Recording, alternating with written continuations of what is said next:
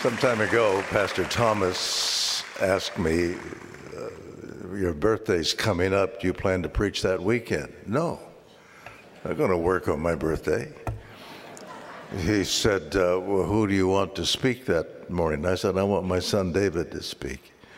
We are blessed with 3 wonderful girls sitting down here and one son, David. And Janice, stand up, Janice, so they can see who you are. This is the dear Janice Betzer. They, as most of you know, they spent 17 years in Africa as missionaries, just about 17 years. For the past almost 7, they have been in Branson, Missouri, pastor of Grace Community Assembly of God Church, taking that church from a handful of people, massive debt, into a congregation of hundreds of people and strong economic background and spiritual strength.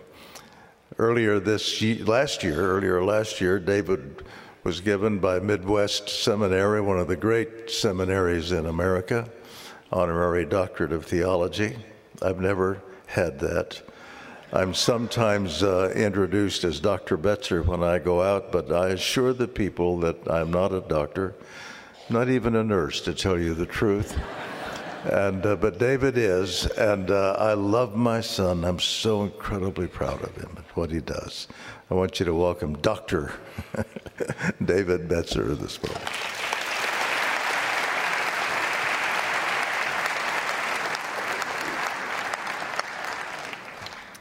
Well, good. I was going to say good morning, but it's good afternoon. And it's good to see you all.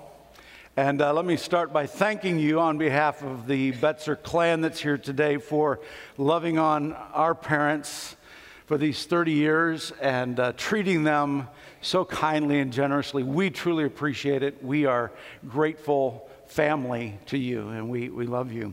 We were glad to be able to come down this weekend and enjoy the celebration of his 80th birthday and 30th anniversary here at the church and the 70th anniversary of the church. But now we've been coming in at different points during the weekend because of schedules elsewhere. And one of my children wasn't able to be here a couple of them weren't able to be here during the Friday night. And I asked Daniel if he would come up. Daniel's my son. If he'd come up and just represent the grandkids for a moment and say a few words. This is, I'm my father's only son. This is my only son. And whoever marries you has a lot of pressure to keep it up, but that's all right. Go ahead. Well, thank you so much for allowing me to be up here and to speak to you guys today. It's an incredible honor to share the stage with not only my grandfather, but my father as well. These 2 men have set an incredible example for my life and for all of the grandchildren in our Betzer clan, so to speak. And I just want to address some of the things that my grandfather has left for me and for the other grandchildren throughout his life. And some of those things were mentioned on the Friday, during the Friday celebration. And one of those things was the legacy of faith. And when I look at my grandfather, I see such an incredible man of God. And so many men and women have said that this past weekend. And but from the perspective of his grandson, I just want to address the fact that, you know, whenever I look at my grandfather, I see a light and I see somebody who has not wavered, someone who has not fallen to the standards of the world, but has been a rock in the community and who has set an example for others in faith and in his actions. And his love for missions and his love for other people has always been something that I have strived to set in my own life. And I just can't think of a greater example, a greater person, a greater man that I could have as one of my amazing role models in my life than my grandfather. And I just want to thank you so much for everything you've done for others in this world and in this country and in this community in Fort Myers. And I just want to thank you for what you've done for me and being an amazing grandfather and being my friend and being just a loving member of our family. So thank you, Grandpa.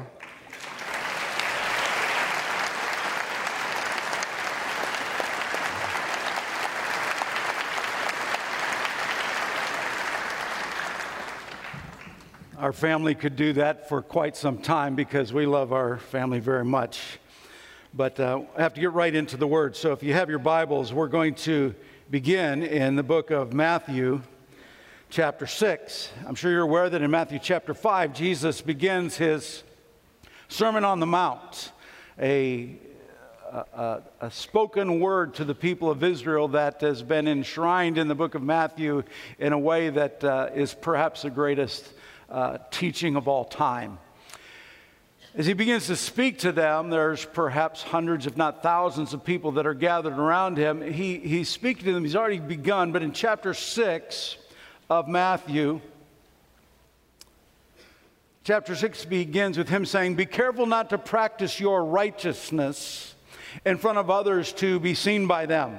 If you do, you will have no reward from your Father in heaven." I've put that, practice your righteousness. I've highlighted that because when he was speaking to the people on that hillside that day, they would have understood very clearly what he was speaking about, because righteousness in their mindset was more than just a spiritual state. There were actions that were tied to being righteous. It wasn't just my relationship with God. There were activities that were tied with that, and those activities were fasting and prayer and generosity. These are firmly embedded in the Jewish culture. They're understood by everybody who's listening to Jesus speak from that hillside on that day. And he says, be careful not to practice your acts of righteousness, your righteousness in front of others to be seen by them. And they would have known what he's talking about. And he begins to extrapolate on those things, the fasting, the prayer, and the generosity. And if you go to verse 5, he begins to expound on prayer. He begins to address what was so deeply embedded in their culture. And he says in verse 5, "And when you pray," he's speaking to hundreds, if not thousands, and he addresses them individually. He says, "And when you pray, do not be like the hypocrites, for they love to pray, standing in the synagogues and on the street corners to be seen by others. Truly, I tell you, they have received their full reward. But when you pray, go into your room, close the door, and pray to your Father who is unseen. Then your Father who sees what is done in secret will reward you." This is a very personal thing he's talking about. Even though he's addressing thousands, he's speaking to them individually. Have you ever been in a service when the pastor or the evangelist is speaking and you feel like he just read your mail for the past month and he's pointing his finger right at you, but you wonder where he got that from? Well, Jesus is speaking to all the people of Israel, and he's saying, when you pray. Verse 7, "And when you pray, do not keep on babbling like the the pagans. For they think they will be heard because of their many words. And do not be like them. For your Father knows what you need before you ask. This then is how you should pray." So Jesus is addressing the thousands, and he's speaking to them individually. He's saying, when you do this act of righteousness, when you engage in prayer, this is how you should pray. And I want you to notice the shift in Jesus as he begins to speak about what that prayer should look like. He's saying, when you pray, this is how you should pray, and it shifts all of a sudden to our Father. It's not my Father. When you pray, it's our Father. In heaven, hallowed be your name. Your kingdom come, your will be done on earth as it is in heaven. Give us, not me, give us today our daily bread, and forgive us our debts as we also have forgiven our debtors, and lead us not into temptation, but deliver us from the evil one. All of a sudden, Jesus, in his speaking to the thousands of people about their individual responsibility and their act of righteousness, that praying that they are to engage in with the Heavenly Father, when they pray, it's not about me. It's not about my Father, it's about our Father.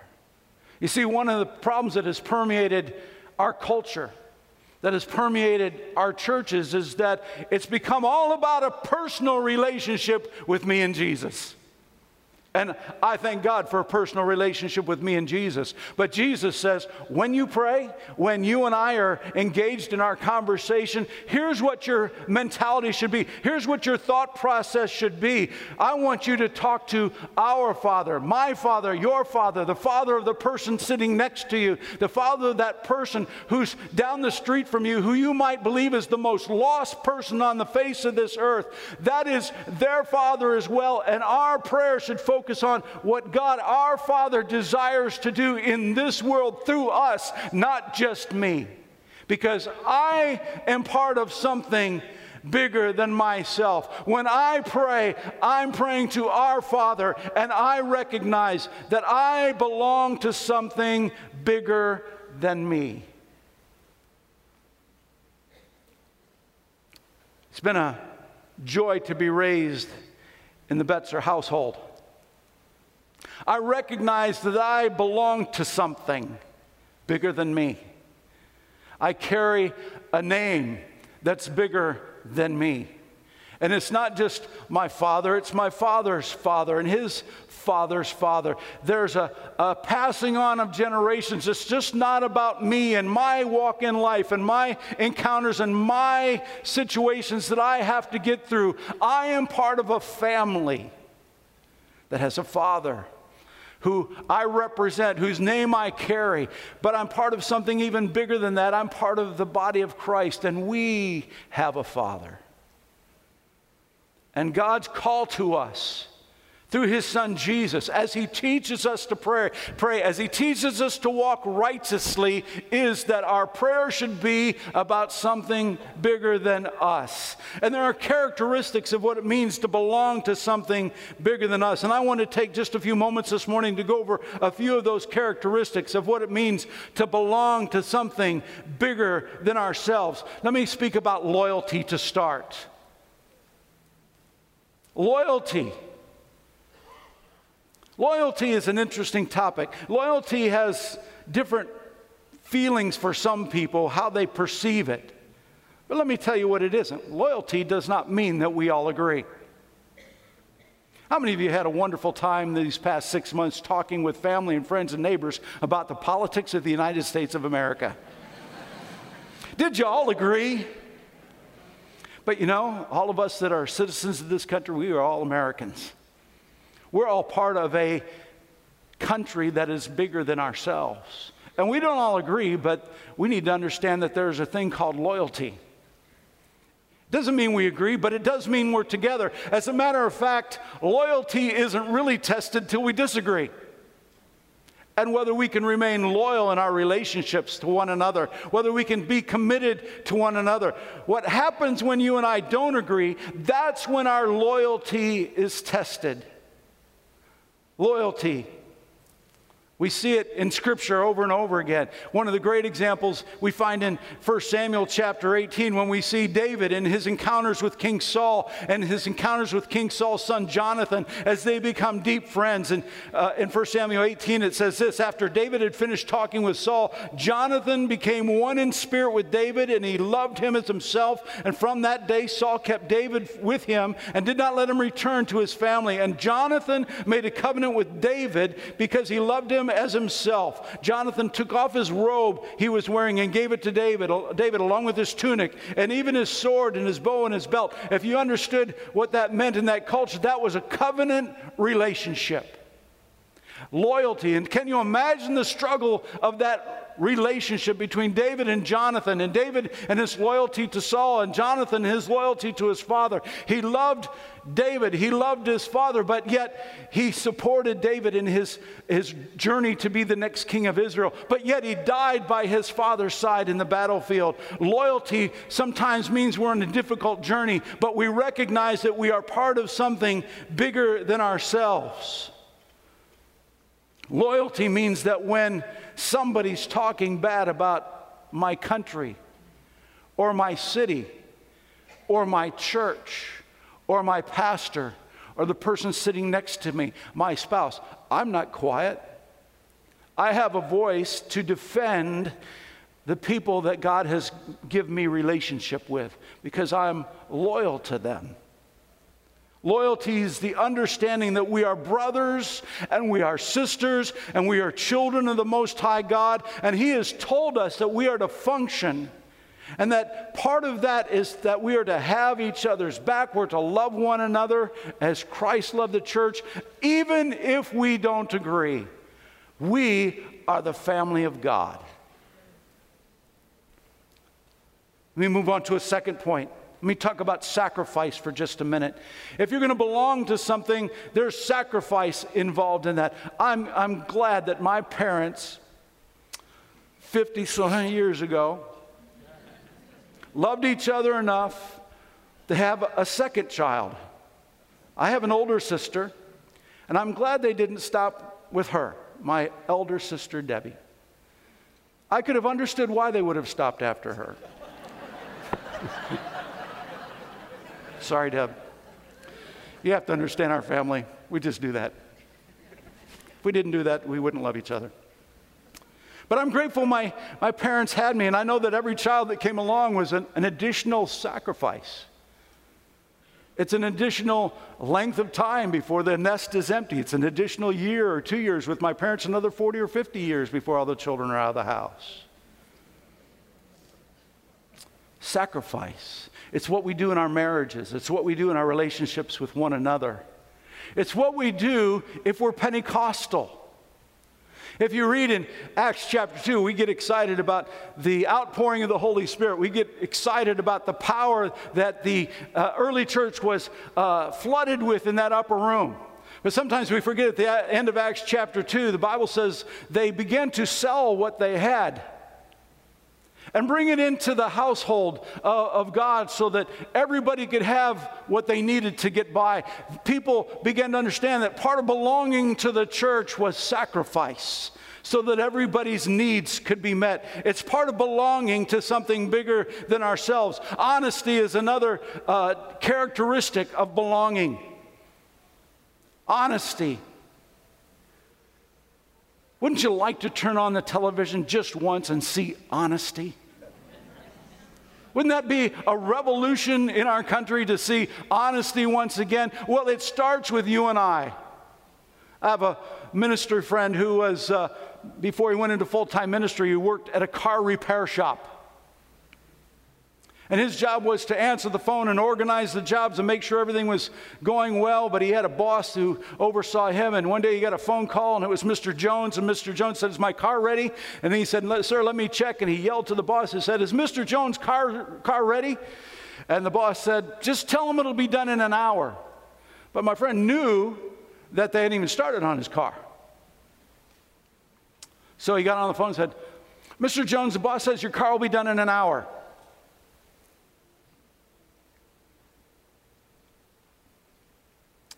My friend had grown weary of, even though it seemed small, he had grown weary of lying.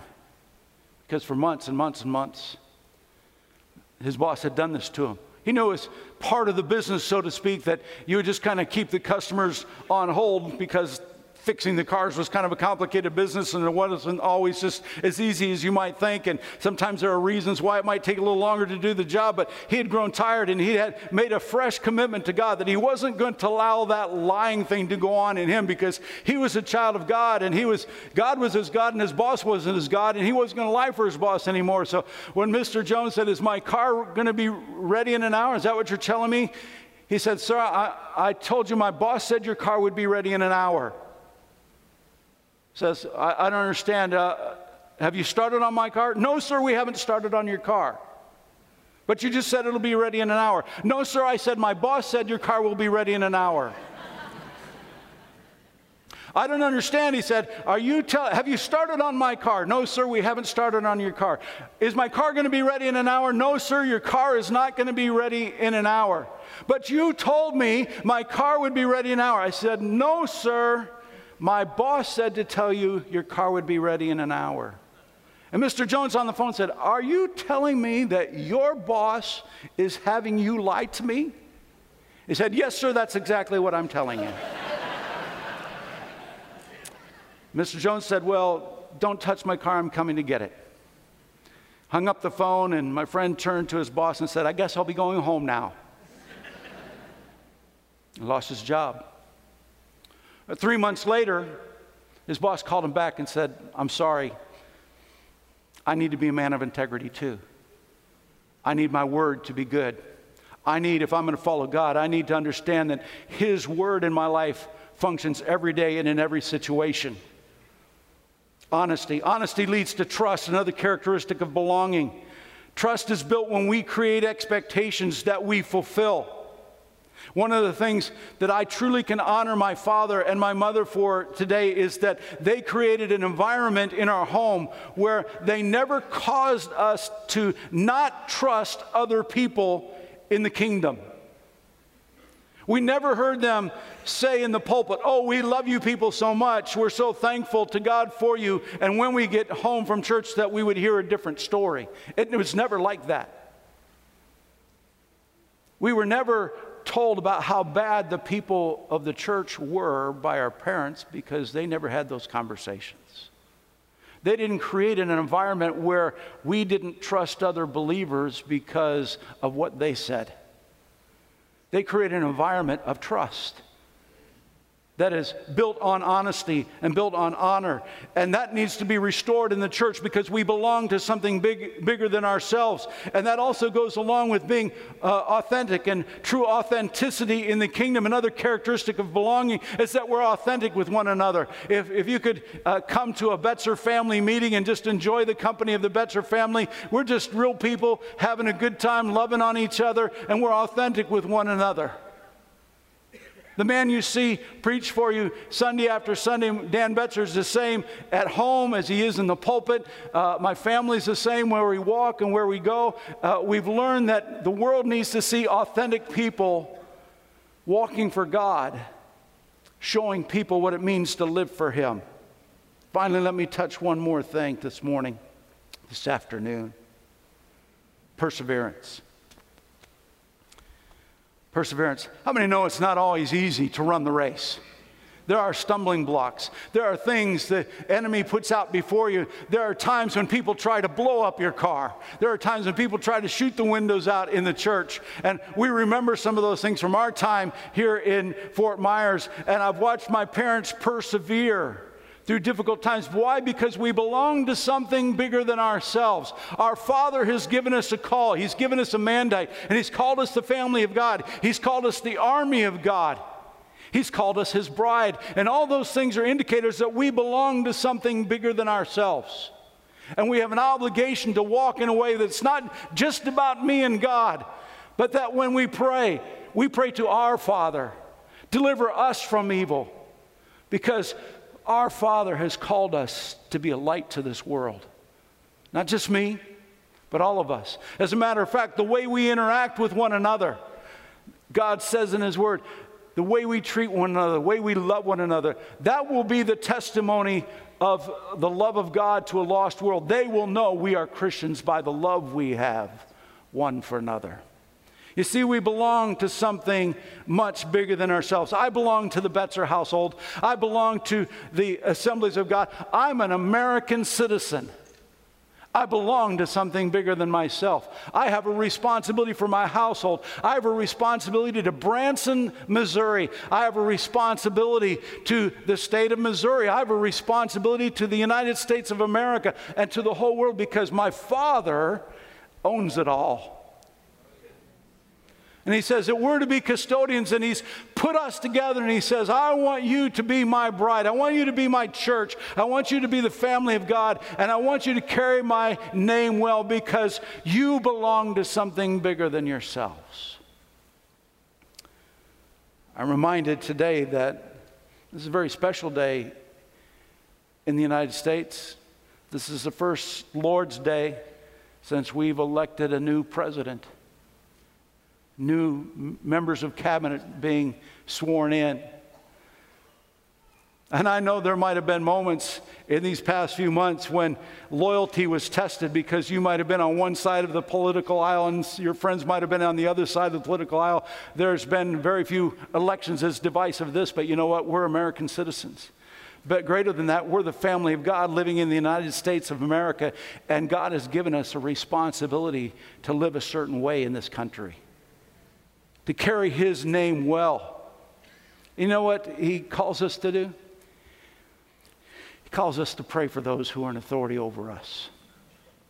I want you to stand with me.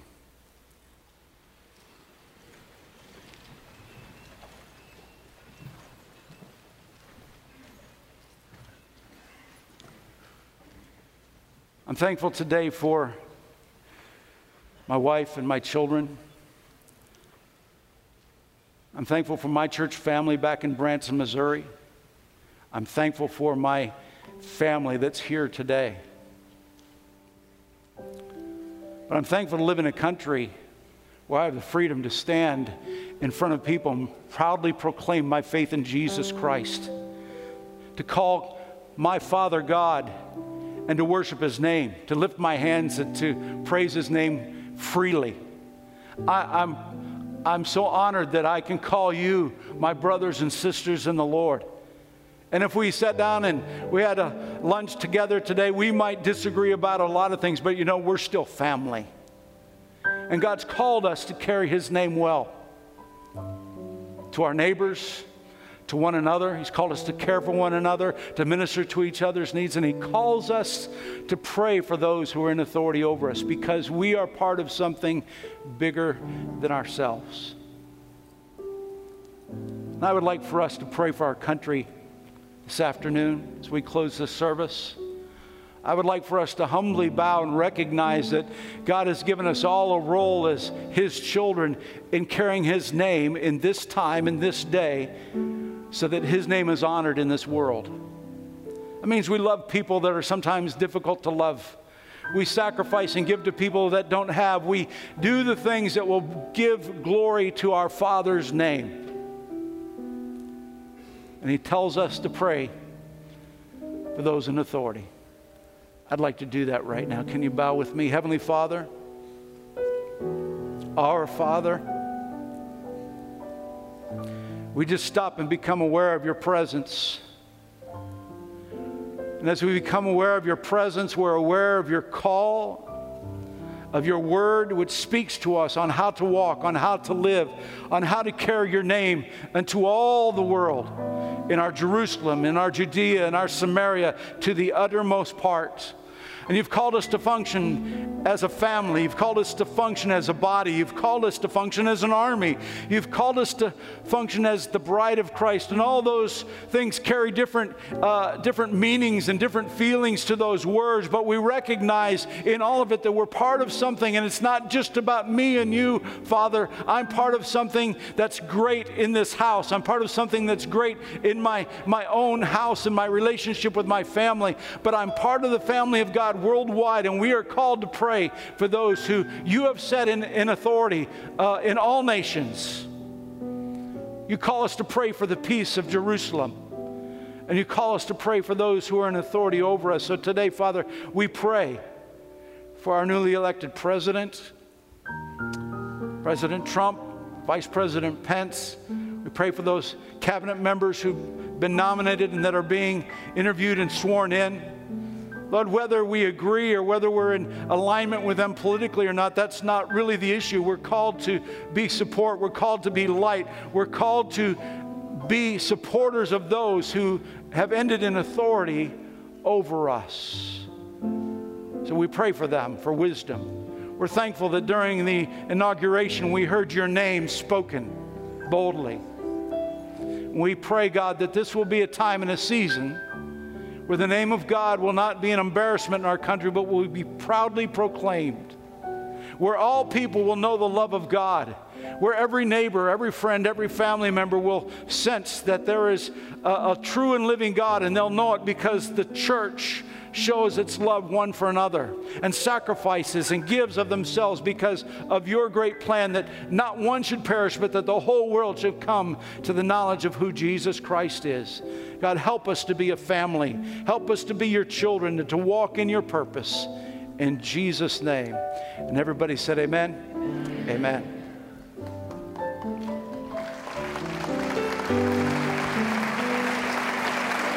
Oh. beautiful for spacious skies, for amber waves of grain,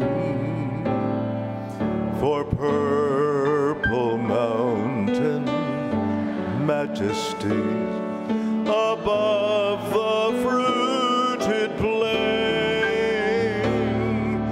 America, America, God shed your grace on thee and crown thy good with brotherhood from sea to shining